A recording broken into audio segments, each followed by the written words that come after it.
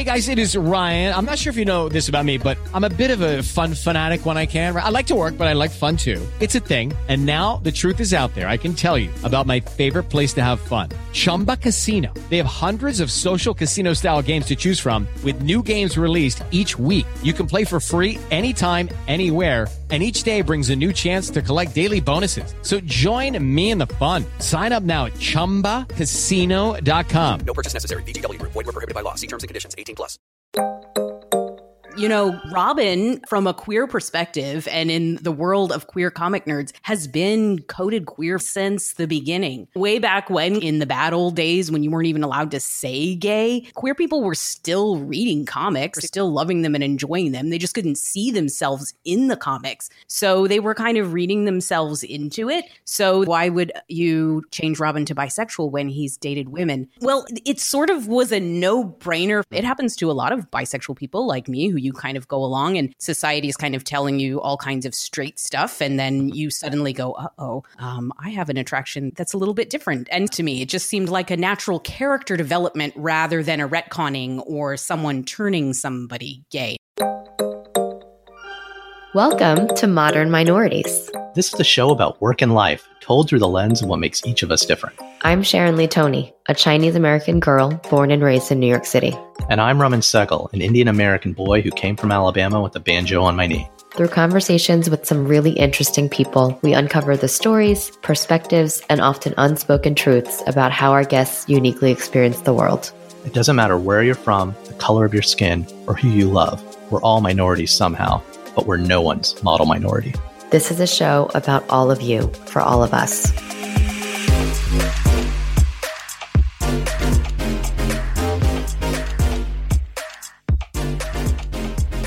Hey Sharon, it's been a great year with some big moments of representation in comic books and pop culture.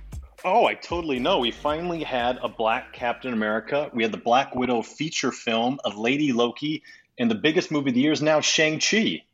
Sharon, you kind of sound different. Yeah, and it's not just the Marvel Cinematic Universe either. Wonder Woman 1984, although that was only half as amazing as the first one. Seriously, Sharon, something's up with your voice. Is your microphone working okay? Well, don't even get me started on amazing new fan favorites like Miles Morales, Spider-Man, and Kamala Khan, a.k.a. Miss Marvel. Okay. Who is this? What's going on right now? This is your comic book conscience, Raman. Oh, shit. Really? Yes, really. You've not been talking about how awesome Robin Kirkman is, and I'm here to talk about that. Robin Kirkman? Really? Well, it's late night for your comic book conscience. I meant Robert Kirkman. Oh, you almost had me. It's longtime friend of the pod, past guest, and equity, inclusion, and allyship advocate, Carl Preisner.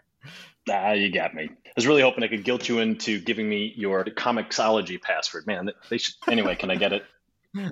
No, because many a Nigerian prince have tried and failed, old chum. But I gotta ask, what are you doing here, and where's Sharon? I don't know. I got a note from Sharon saying I should show up, join a conversation about some dude named Tim Drake. Oh, Sharon, you wily fox.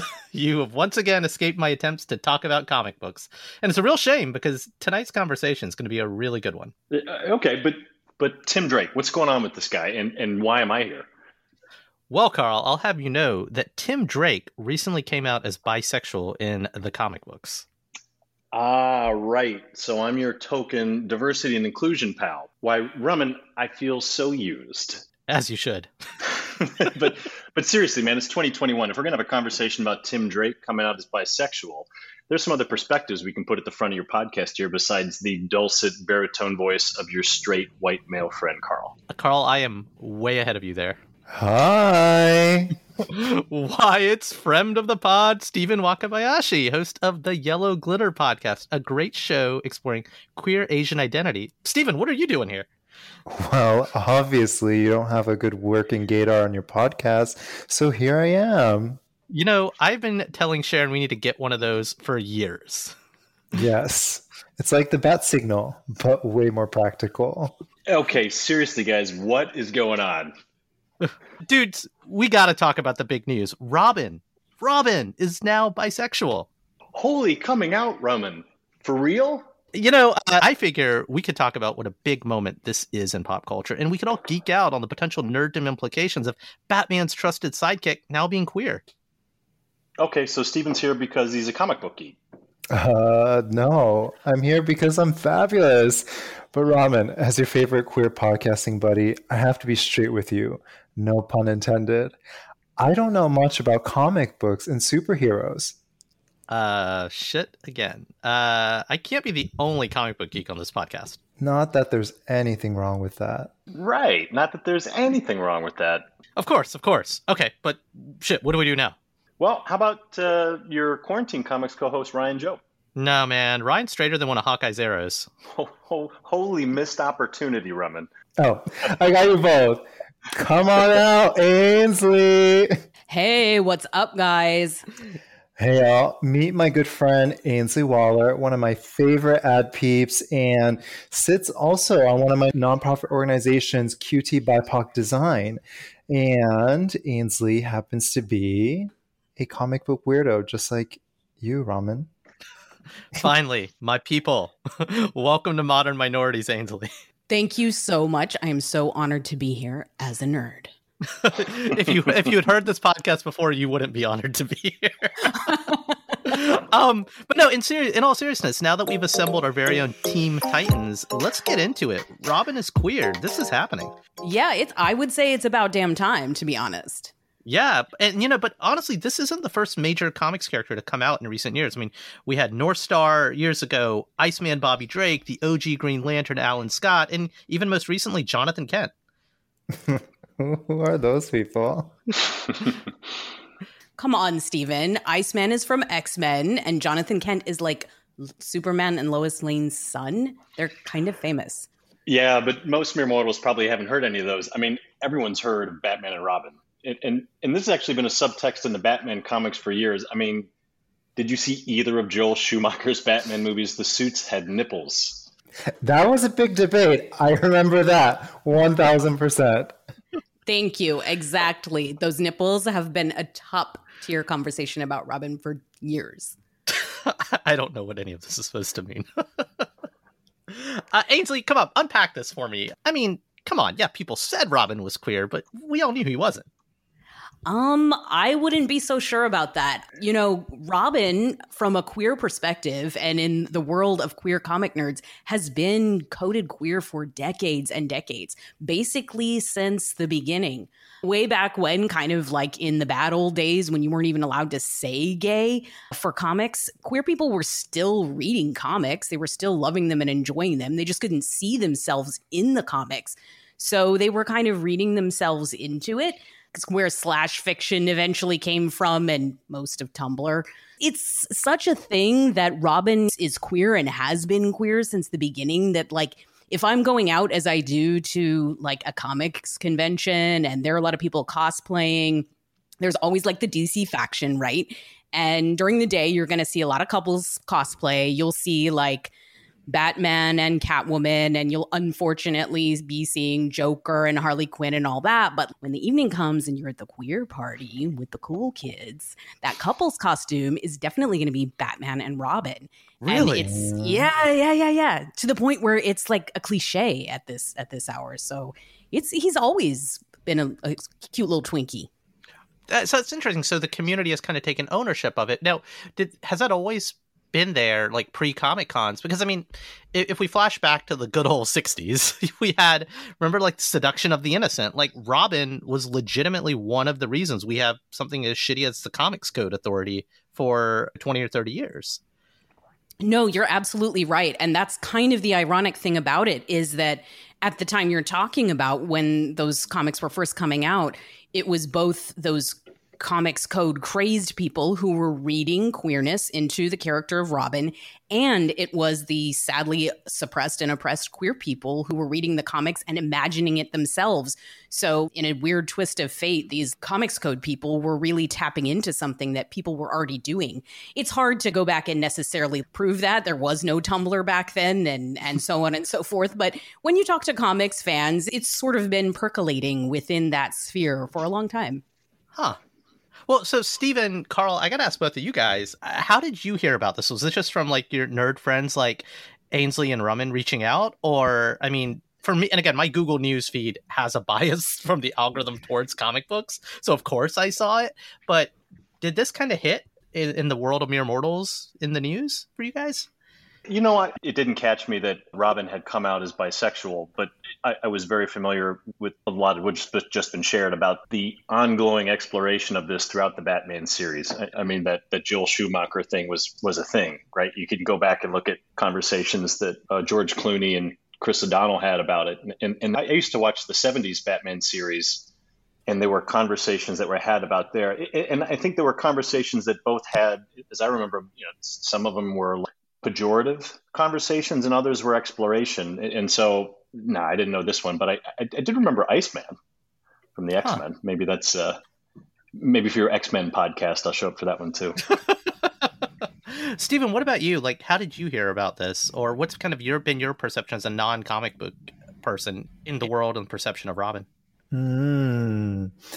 Well, being in the queer community, Batman and Robin has always been kind of the dynamic duo and a part of many people's Halloween costumes, but there's always a sense of a homoerotic context that couldn't be escaped in many instances. And I think when Robin had come out, what I saw on the interwebs was just echoing what we mentioned, just it's about time. Huh. Is that what queer Twitter was saying, basically?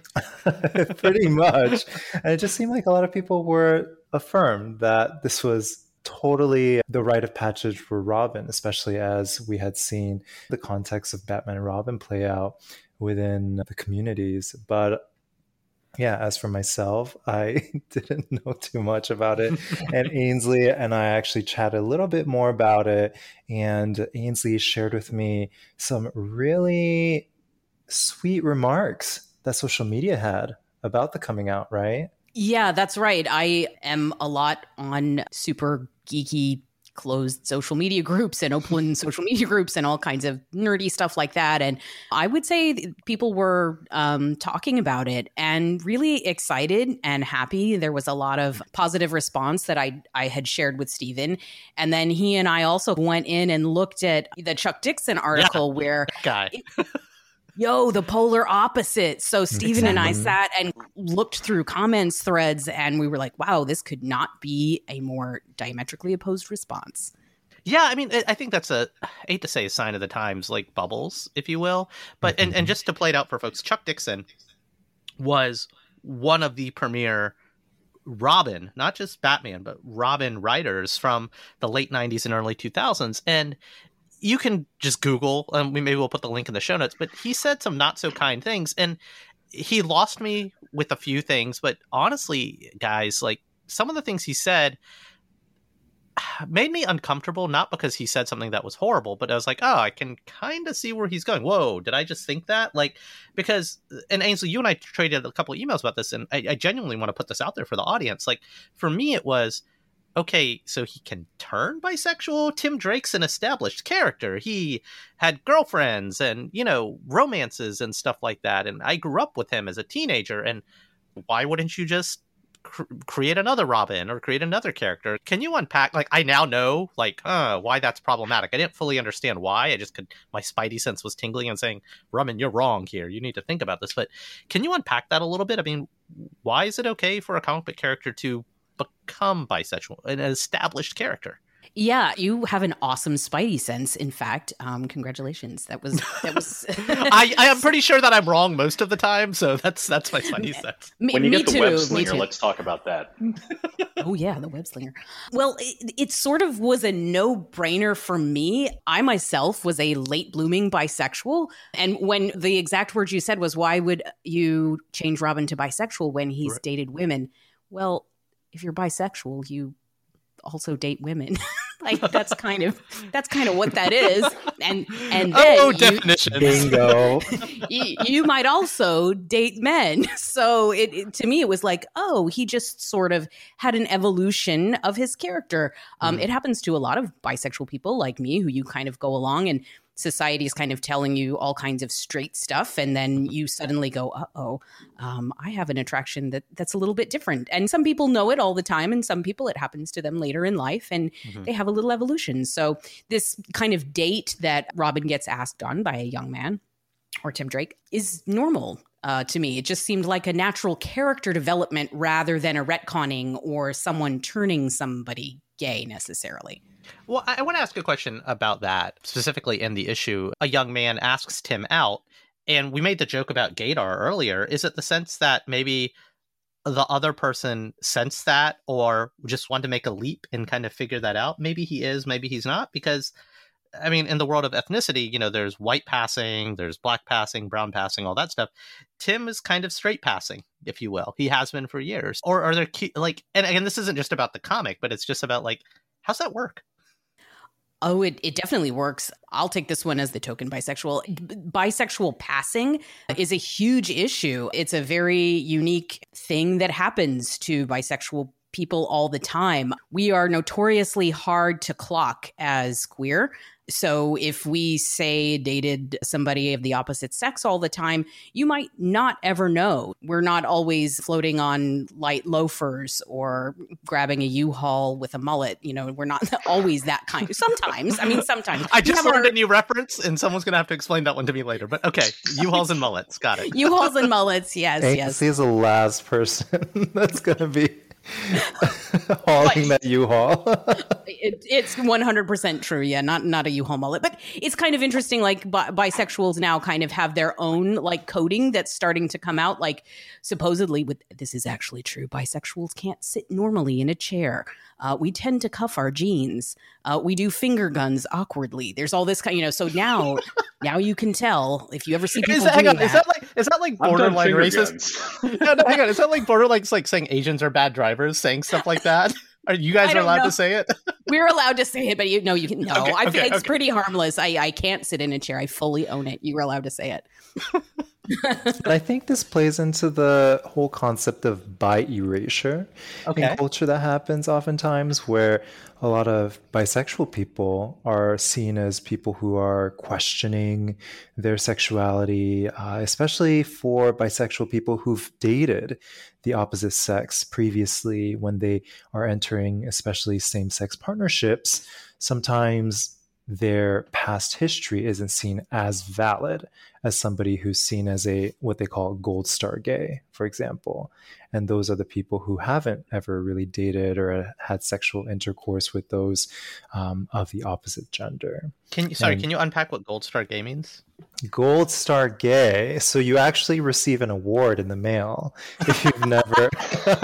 You were fucking with me.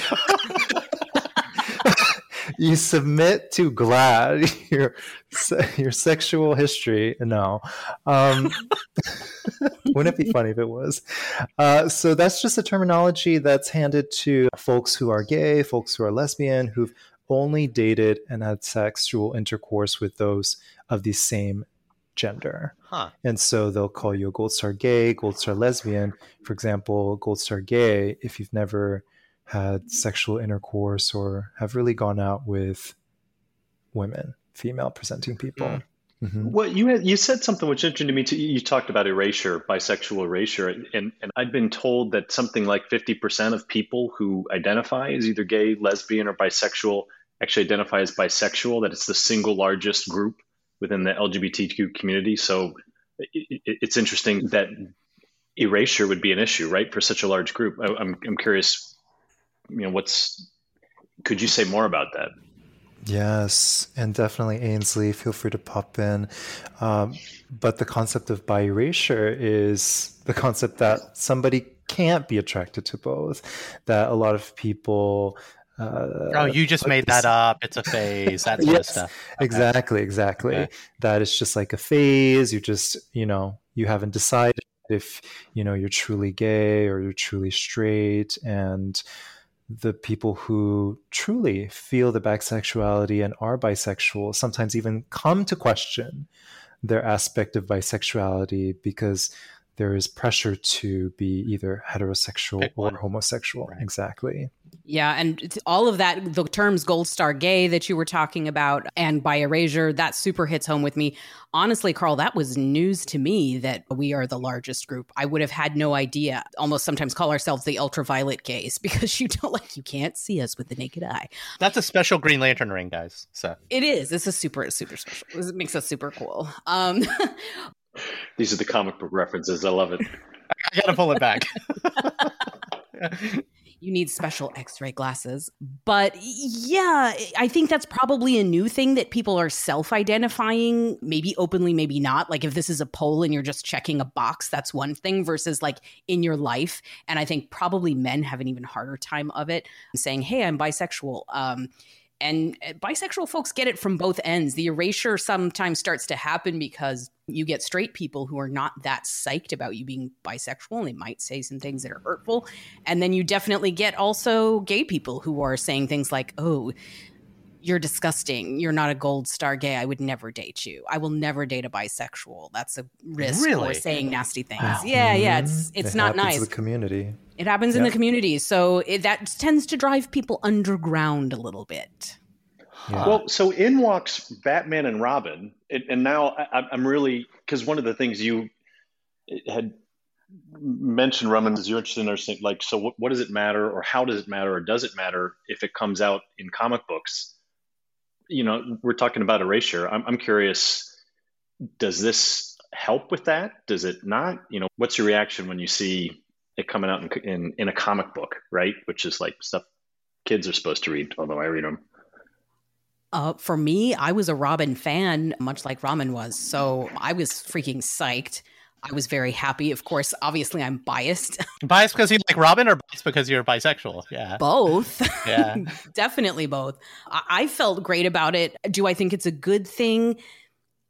Yes. Ultimately, I think anything that pulls us out into the light and makes us feel like natural and normal and as wholesome as Batman and Robin is fantastic for us. Now, there are always going to be haters. There are always going to be those folks out there who you don't want to read their comment threads because they're going to say terrible things. But I thought it was a good thing. I also think it's a good thing because it starts conversations, right? So I can understand people feeling a little bit precious about their childhood hero. I definitely do. I fully understand that. So I like that we can just sort of talk about it. Well, yeah, I want to pull on that thread a little bit because first, you know, my own disclosure of Tim Drake. So I think I was telling you guys before we started recording, like, Tim Drake was my Peter Parker. And to explain that, you know, Peter Parker is Spider-Man. He was one of the original everyman characters, but he was invented in the 60s. So by the time, like, I was reading Peter Parker as a teenager, he's an adult, you know, dating Mary Jane, and he's in his 20s and 30s. So Chuck Dixon's Robin, just to back up a little bit. So history lesson for everyone really quick. So Batman is Bruce Wayne, an orphan with a lot of money, and he likes bats, and he learns how to do everything the best. And a little boy, a circus performer, his parents get killed by the mob, and Bruce Wayne sees this and adopts him and trains him to be the first Robin. And eventually that Robin grows up and becomes his own hero. Dick Grayson becomes Nightwing. The second Robin was a young, basically like a street thug named Jason Todd, who tried to rob the tires off the Batmobile. And, you know, Batman needed a Robin, so he adopts this kid. He trains him. This Robin's got a harder edge. He winds up going after the Joker and gets killed. Straight up. So by this point in the 80s and 90s, Batman's gone really dark, like, because he doesn't have Robin lightening him up. And a young boy named Tim Drake, who, like most kids, was obsessed with Batman and Robin. And he was at that exact same performance where Dick Grayson did a bunch of aerial flips and saw his parents die. And later on, watching Batman and Robin on TV, he sees Robin doing that same flip, and he puts two and two together, that Robin is Dick Grayson, therefore Bruce Wayne must be Batman. And then the years go on, the new Robin shows up, he doesn't look like the same Robin, that Robin disappears, Batman gets really mean, and Tim basically deduces that Robin is dead. Batman needs a Robin, and he confronts Dick Grayson and Bruce Wayne, and it's like, you guys got to fix this. Lots of superhero hijinks, Tim Drake becomes Robin. And this is that everyman moment, because I was a little kid when this was happening. I was like, whoa, that could be me. I could figure that out. And then tons of miniseries, a long-running, really great series of, again, watching Tim Drake be my my everyman, my relatable character. Like if you got to be Robin's sidekick. And as they matured Tim Drake, he became the best Robin. Batman literally said, I think you're going to be me one day. You're going to take this job over. And that's a lot of explanation, exposition. But there is, to say all of that, guys, it's like there's this ownership of this character. And that's where troubling is the wrong word, but it's like, wow, you did something to a character that I felt this ownership of. And this is another one of those comments that almost gets me in trouble, but I really want you guys to push back on this. Why did you have to do it to one of the characters that we already had? Why couldn't you go invent another character? And Ainsley, I know you have a pushback for this because we talked about that. Why is that problematic for people to think that? Why can't you just go invent another bisexual character? Why do you have to do that to my character? Yeah. And I hear that a lot about a lot of characters. I think it especially hit me on the topic of Robin because I idolized him the same way that you did. I was more of a Dick Grayson person, but hey, Nightwing's the shit. Don't get me wrong. He's the shit. Absolutely. They're both great. I'm not here to Robin versus Robin. But as far as saying, hey, why can't folks just create new women characters, new Black characters, new queer characters? I think you can. And I think that's an absolutely fantastic thing to do. Well, I mean, precedent Miles Morales, Kamala Khan, like we've done that with other forms of representation. We have a Black Spider-Man. We have a Muslim Miss Marvel. Exactly, which is wonderful. And I think you can absolutely do it with a queer character too. There's nothing wrong with doing new ones, but evolving a character, especially characters that are as iconic and special as a Batman and Robin or a Miss Marvel or a Spider-Man, and evolving them and to invite in more people to be able to put on that mask, like the Stan Lee, like Spider-Man kind of moment, to say that I can be that too. I can see myself, is fantastic. It's wonderful and it's special. And if I sit to myself and think, wow, I guess I'm not worthy of Robin, I'm worthy of sitting and maybe hoping that maybe someday a character will kind of maybe be partially that beloved or good. I think more of myself than that. I think my gay ass deserves Robin. Well, so I'll pitch in as the straight white guy. To me, I have to wrap my head around it because I'm like, why wouldn't we? You know, I mean, like, what? Let's start from, these are all stories. None of these people actually exist. And especially in comic books where these characters have changed, you know, Ainsley, you just talked about, these characters have changed many times over, both in names, in people, and then the same people changing. Captain America suddenly being the greatest villain on the planet and then going back to good. Like, what is more interesting to me is like, we do it all the time. This is just one more that I like, that it brings more of our humanity into our stories. Like, but to me, I'm like, well, why would this be any different, right? And I think it's different because it brings up things that we might be more uncomfortable with.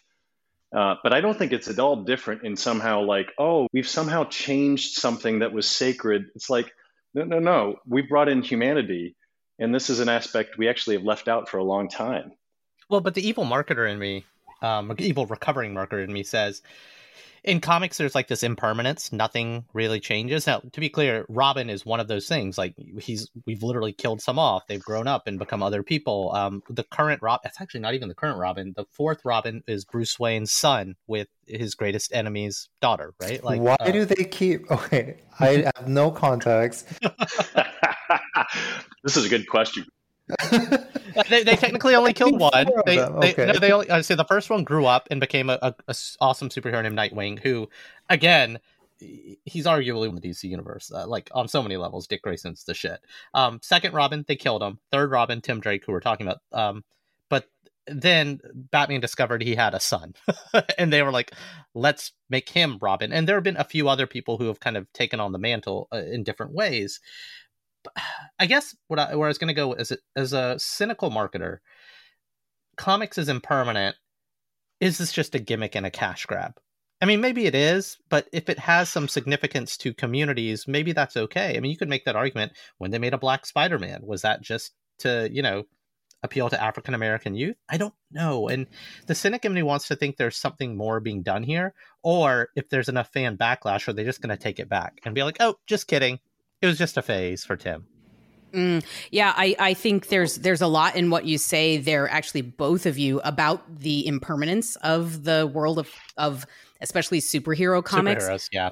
Yeah, I mean they've killed off Superman, for crying out loud. Like it's very impermanent, multiple universes, whatever. Thanos snapping his fingers, the whole nine. So as a kid, I've never seen anything as too sacred. Like once you see the Batman of the Golden Age versus the 80s Batman of Miller Darkness, to me it's like that's up. And it may be that there really were marketing decisions behind a lot of that. Well, Batman's too much of a goody-goody. We're not really selling comic books. We're not moving units. Let's bring in an artist who is going to take it into the dark moment and be more in tune and sell more comic books. I'm not saying that's what happened, but I feel like a lot of these decisions, you could definitely argue that. So is this another one of those? All right, that's what comic books do, or that's what superhero comics do, not our beloved manga. What's interesting to me is that we're having this conversation, and we need to.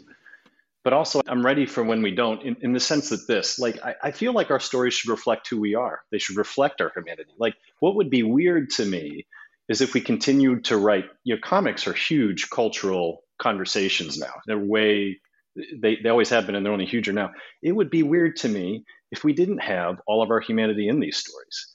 And that includes the core central characters. Like, if they aren't part of that, then they're not speaking to what's going on with us today. So I think it makes total sense to have comic books that have a range of characters that reflect LGBTQ, Black, white, female, our full humanity, as I said.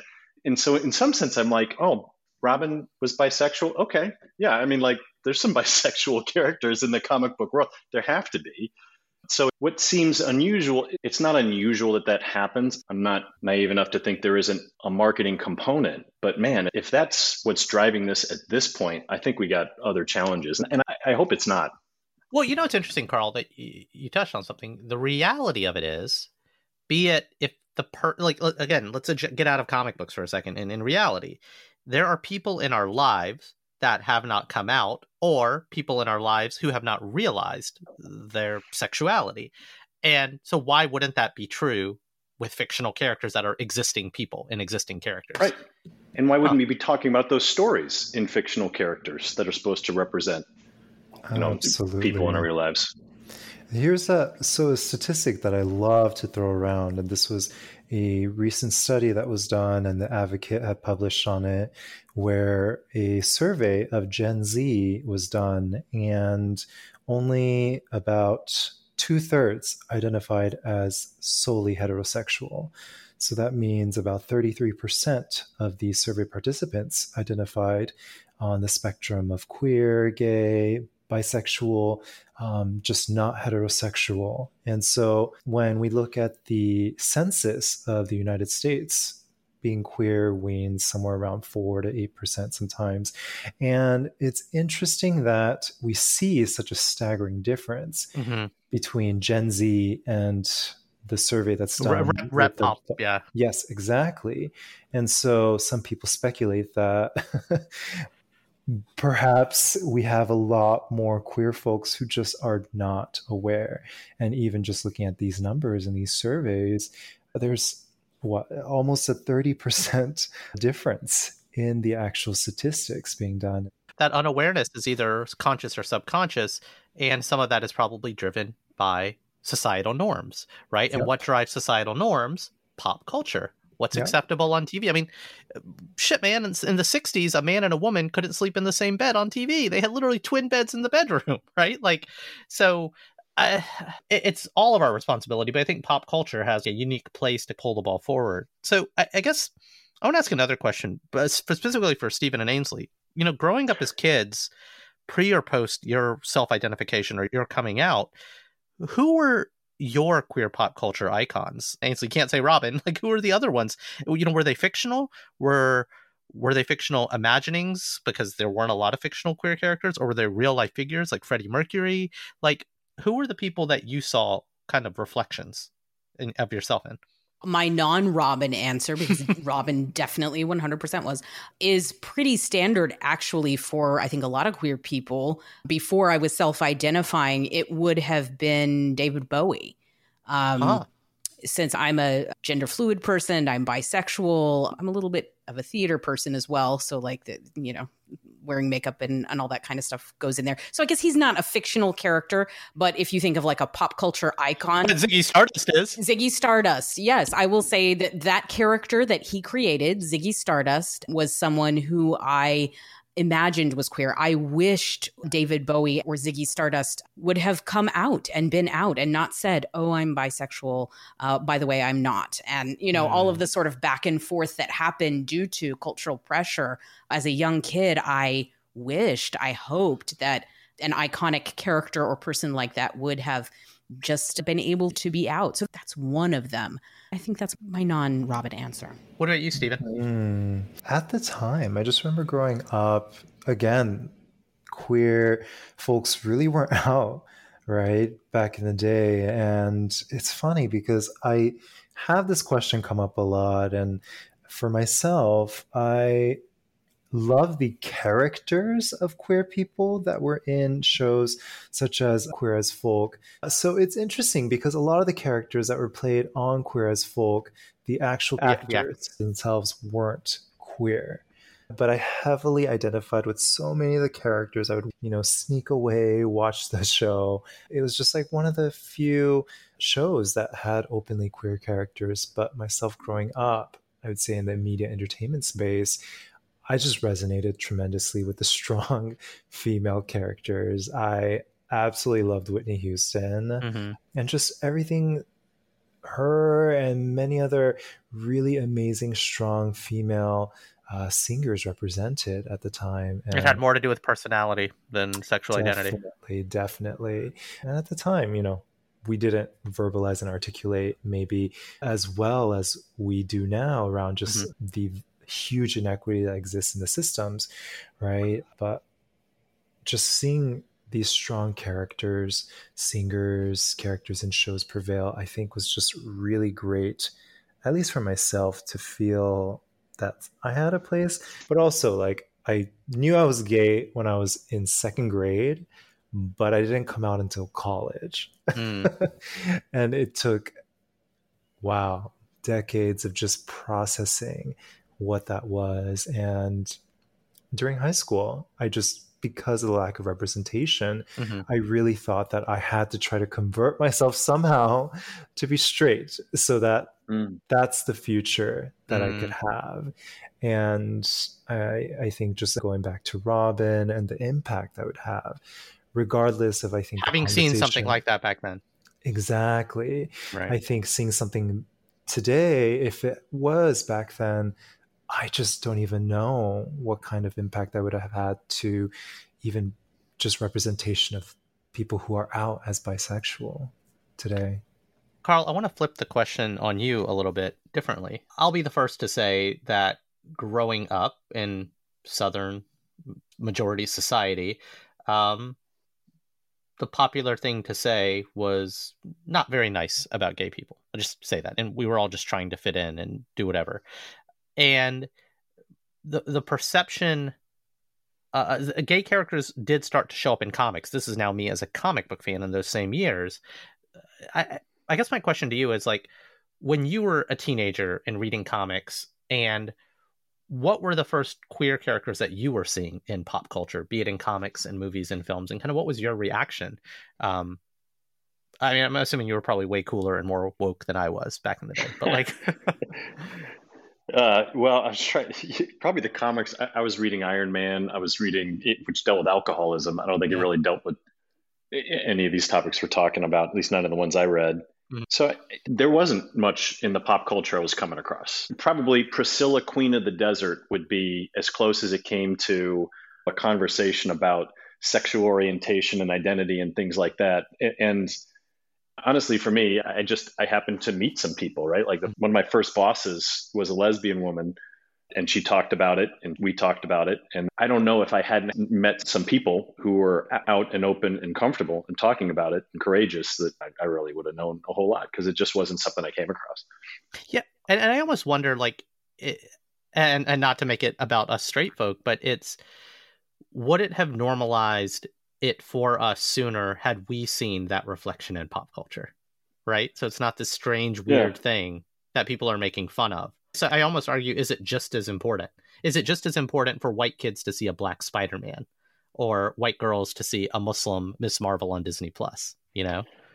Yeah, I mean, I think so, right? Because that's the way the world is. And one of the challenges I have, and I think all of us have in some ways, is really, I get fooled. My brain is dumb. At a base level, it's still Pavlovian, ding, ding, woof, woof. I see this, I assume this. The lizard brain, right. Lizard brain's making connections that become assumptions and beliefs without me ever knowing it. Because I was in this place when I saw this thing, or I heard this sound when that thing happened. And all of a sudden I connect all these things. And so when I'm coming across comic books, if I don't see the world represented in like ways that I'm going to make those connections, I get really distorted.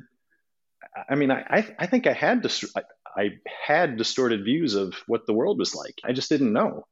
And I feel, and the world's more fun when I think I see more of, who we all are. And I feel better about myself knowing my place in that too. So I think so. I mean, what do you think? Yeah, I mean, on my other comic book podcast, in all seriousness, on Quarantine Comics, we've talked numerous times. And Ainsley, I'd love to hear your take on this. Like, man, the comics of the 90s, like, there was like a hypersexualization that was not healthy for young straight boys to be seeing.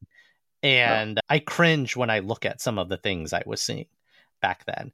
And some of the mainstream superhero stuff, like by DC and Marvel, didn't lean into that as bad, but Rob Liefeld, Todd McFarlane, Jim Lee were all pretty guilty. Oh my God. Liefeld is like, it's crazy. And yeah, I fully agree with you. I feel like there were a lot of adult comic book artists during that time who were sort of feeling their fantasy about a certain type of super exaggerated woman.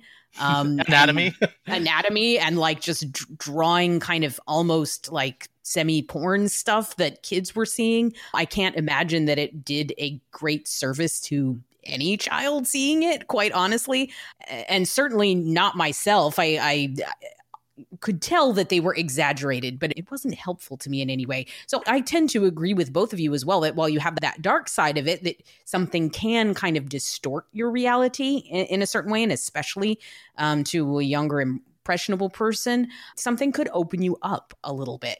And if I didn't have to go on a weird website to imagine that Spike and Angel were dating, like if they actually dated on the show, maybe it wouldn't have felt so weird to me about myself, and I would hope that a straight person seeing that would be like, all right, a couple of dudes can kiss. Sweet. Perfect. Let's move on. It's not seduction of the innocent anymore. It's education of the innocent. Exactly. Yeah. I think there's some obvious ways where it can go wrong, right? I mean, tokenism is a thing. And what is useful is when it's just like part of a story. It's someone's lived experience that they're bringing out. I was talking with my wife about this, and we were talking about other places where we've read this. Maybe you knew or had heard that years after the Harry Potter books were out, J.K. Rowling came out and said, oh, by the way, Dumbledore was gay. And for me, it's kind of like, well, what? Wait, like, why bring that up? Like, if it mattered, it would have been in the book, right? Like, and that would have been something we would have talked about. But just to say, something exists that isn't brought out in a character or a story is kind of weird. I guess for me anyway. And what is interesting to me about the way I saw Robin written, I read the comic, was more that it was part of the character, right? It's part of the story. It's something meaningful about what they're dealing with, not just a token, not just a selling piece or something just to draw interest. Yeah, I agree with that. And not to cape for J.K. Rowling, she's not my favorite person, as you can imagine. A lot of things. Hey guys, magical flushing toilets. They literally use magic to like disappear the poop. So just saying. That is amazing. That is amazing. She could make some things on her Twitter disappear. Just... I think she needed to. But, she was writing at a time when things were, maybe she didn't feel like the publishers would publish if she said Dumbledore was gay. But I agree that the optics of it are that it was sort of a throwaway that she just sort of said later, and who knows why. And there is that sort of tokenism and throwaway. In a very special episode, 2 female characters kiss once and it will never happen again. Like that sort of very disappointing thing that happens, as opposed to like what I saw the Robin date as is just an evolution of a character. Like, we don't even know if this is going to work out with him and this young man. They're just going to go on another date. They're going to find out. Like, I think it's very just a gentle opening and talking about what could happen. And I think there's also a complexity of just the concept of love and coming into our own skin with all of our own sexualities. And oftentimes for the heterosexual characters, right, you have this whole narrative of how they even come to understand their own concept of sexuality and their perspective on love and relationships. But oftentimes queer characters or just any other character that doesn't fit within the heteronormative structure already has this very mature sense of sexuality, confidence, when in reality, it's just so much messier than that, which I don't think is often captured in a very beautiful way in most media and publications. And also, I think in terms of the tokenism aspect, I have a firm belief that not just one queer character can do complete justice for all queer folks, but we have to have so many more. And we have to represent the intersections of different queer identities. You know, you have some who might be identified heavily, right, with the concept of dating other people of other genders. And we might have some queer people who just are queer, but they're just not really into the concept of sexuality and love and even the multifaceted layer of culture with queer identity. I think we're starting to get to that now with media and representation, but in terms of just even representation of bisexual people, I think as for myself, I could count the number in just like 2 hands, the number of openly bisexual characters that I have seen in media. And as we talk about true representation, I think we need a lot more and in a much more diverse manner. Well, I think I go back and forth on this. So there's like fiction and there's like fiction. And what I mean by that is, you know, nonfiction is documentary. This shit really happened. Nonfiction is Seinfeld, Beverly Hills 90210. It could happen, right? Like these are real people, or they're at least written people, right, in the real world. But then fiction is comic books and superheroes and fantasy and sci-fi. Like Star Trek Discovery, one of the current running Star Trek continuity shows, has a trans character, right? And so these things are popping up there, but I think they kind of have to happen in the kind of fictional reality for it to become more relatable. And I think we're far away from it happening because then it just becomes part of the fabric of life. But the interesting thing about fiction, be it spaceships in the far future, like on Star Trek, or comic books in a universe where a man can fly and a guy dresses up like a bat at night, you can experiment, you can test the waters, you can kind of push the door a little bit more to see what people are comfortable about. But I think for us to have queer and straight a more representative understanding and acceptance of what the world is, we have to start seeing it in more realistic scenarios. And so what's interesting about the Tim Drake thing is it was Tim, it wasn't Robin, right? Like from a pop culture and a headline standpoint, it's Robin. But it was Tim's a guy who happens to be a superhero who is attracted to and asked out on a date by a guy. A very kind of normal situation. And I think I liked that they decided to approach it from a more kind of realistic fiction standpoint. Ainsley, do you think the portrayal, or Carl, do you think the portrayal was well done? I do. And I agree with you that having this kind of wholesome moment between 2 young men, definitely not one of them in his superhero costume, just standing in a porch in a doorway and slightly awkwardly talking about maybe going on a date, is very normalizing and nice. You could imagine the young man next door maybe doing that. And I think, like Stephen is saying, there are so many more probably queer and bisexual people out there. You might know somebody who's like that. And I agree, it does help to have that happen in a naturalistic setting in a way. I mean, for comic books, right? I mean, he later goes out and beats the crap out of someone. So Sure, and then he twirls around with boots on, but that's why we love him. Well, Stephen, you had talked about exploring love and in all of its facets is what can make this particularly interesting. And what just came in my head, Raman, is when we think about love, you drew the categories of there's nonfiction, there's, I don't know, fiction that is set in a current reality, and then fiction in some far future. We tell love stories in all of those. Mm-hmm.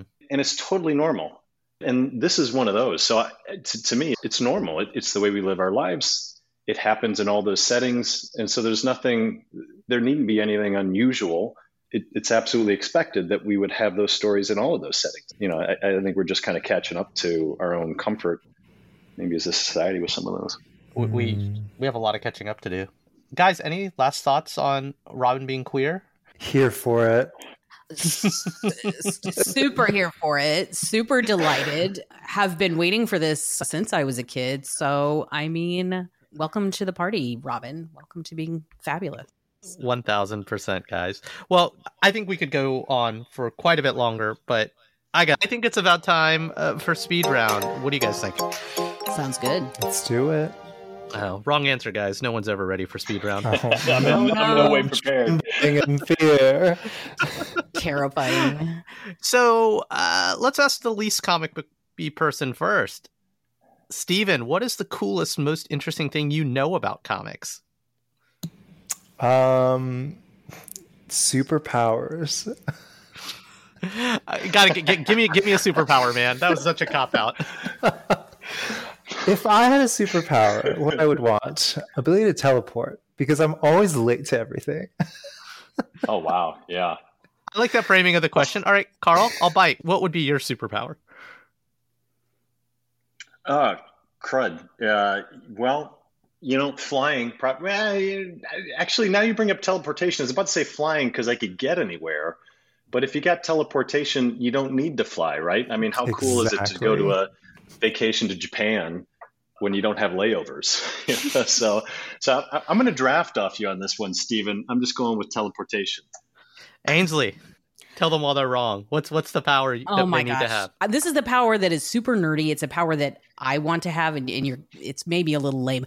I would love, without any studying, to be able to speak and understand any and every language ever spoken.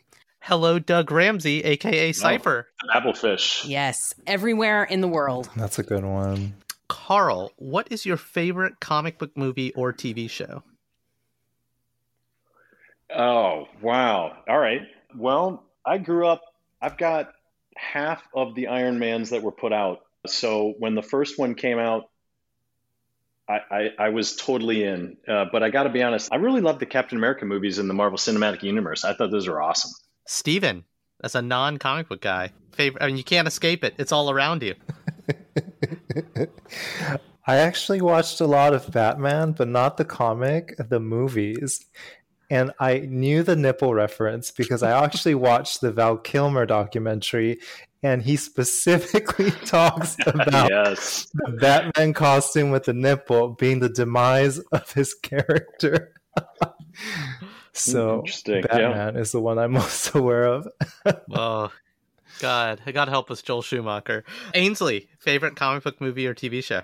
I love a lot of the Marvel Universe stuff that's going on right now. Super love Thor Ragnarok, but my classic favorite, which I haven't seen in years, is the Tim Burton Batman. All right, 1989. Super creepy and very bizarre and hilarious, and I love it. All right. So, Ainsley, what is one of your favorite queer-oriented stories, TV, movies, or books? Doesn't have to be comics related, but queer-oriented stories that other folks should learn from and relate to. Oh, wow. This is a hard one. There is so little queer stuff that's out there. Go watch Xena Warrior Princess and ship Xena and Gabrielle. That's my advice to everybody. It's not a particularly deep one, but there you go. What about you, Steven? Queer-oriented stories that other folks could learn a lot from. Now that you brought up Xena, I used to watch that every weekend. Such fond memories of Xena Warrior Princess. I used to do the Xena screams running around the house and drove my mother insane.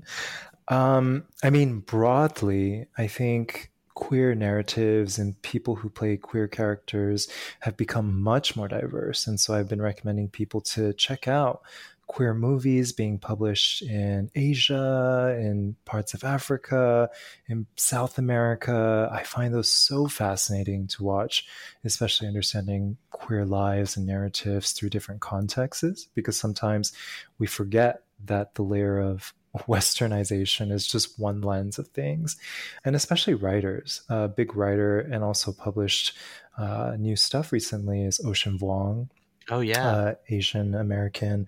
What was the name of his book again? I am drawing a blank on it. Earth, We're Briefly Gorgeous. Yeah. And it's the account of queer Asian Americans coming of age through America, navigating just many different layers of experiences, and just beautiful, beautiful prose. And I think it's just so fascinating to understand different people and their story and way that they navigated becoming queer. You know, it's interesting because of your podcast, I actually discovered a graphic novel named Flamer, which was Mike. just, it's really moving piece of work. And I think in that interview, he mentioned a book called Displacement, which talks about Japanese internment from a young queer girl's perspective. So, Carl, you've had a lot of time to think. Is there a queer story or a narrative that you've read that you think other folks should check out? Well, I'd say Moonlight, the movie, I suppose, was a story, but I mean, that's an Academy Award. Probably don't need to tell a lot of people about that movie. But as I was thinking through, I think the whole point of this hot test, there weren't a lot of stories that I could think about, right? So I'm interested to kind of hear some of the stories that were talked before me, because So basically, you're going to go binge Xena Warrior Princess with Aaron later on. I heard that. I was like, wow, I need to rewatch some of that show, because I watched, was it Hercules, and that was sort of the spinoff, and I didn't follow it. Yeah, exactly. Right. But you have to watch it with that queer lens. You got to watch it with the put your queer glasses on, turn on some Xena Warrior Princess. I think we need to have like a Xena queer rewatch podcast. Filters. Or just like Star Trek. There's so many queer references in Star Trek too. Correct. Totally forgot. Yeah. 100% correct. Actually, you have Discovery, hang on. right? No, really, hang on. Sorry. Educate me really quick. We're going off tangent, but like, all right, what are some of the queer references in Star Trek? Because I don't have the gaydar, guys. I didn't see it. I would say Star Trek The Next Generation, it tackles issues in some episodes of characters being transgender.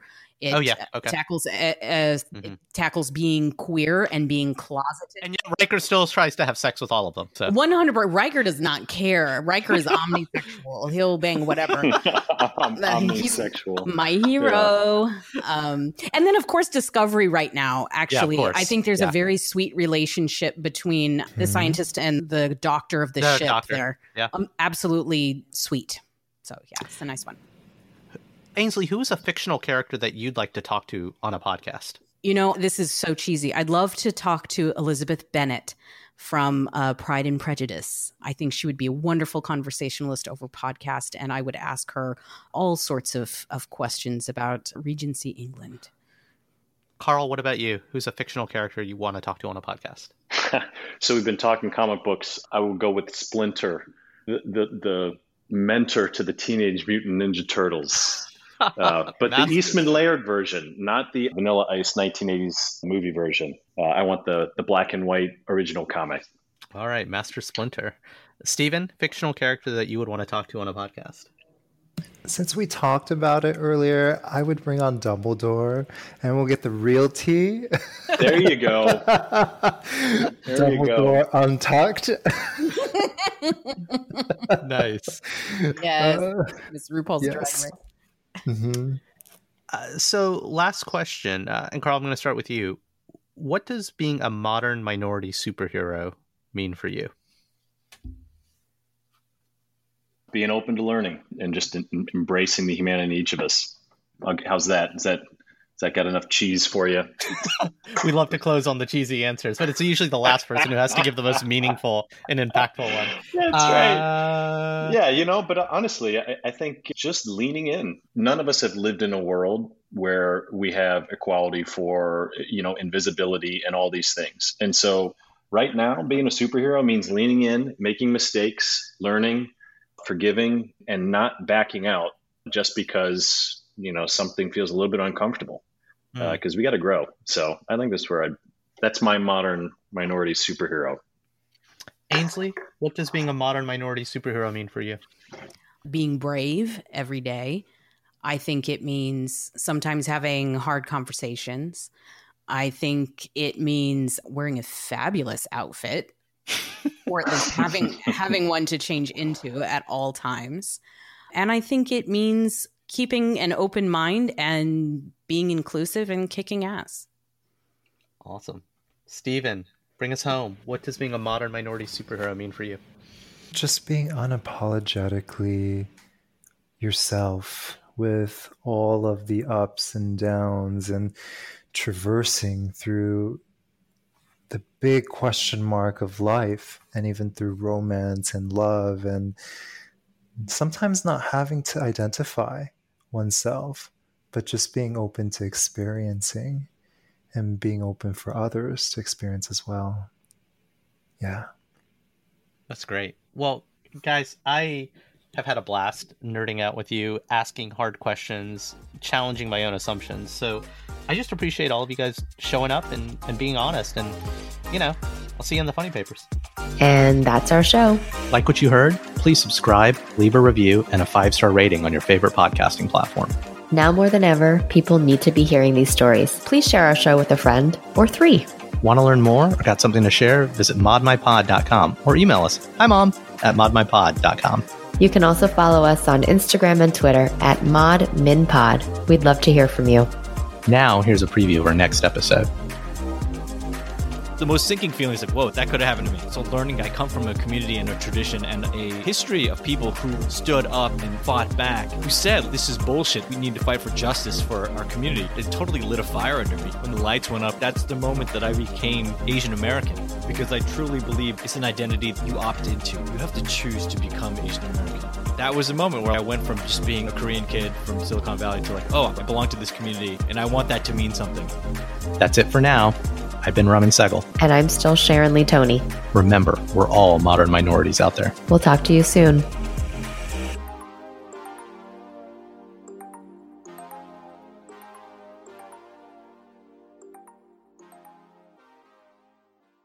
It is Ryan here, and I have a question for you. What do you do when you win?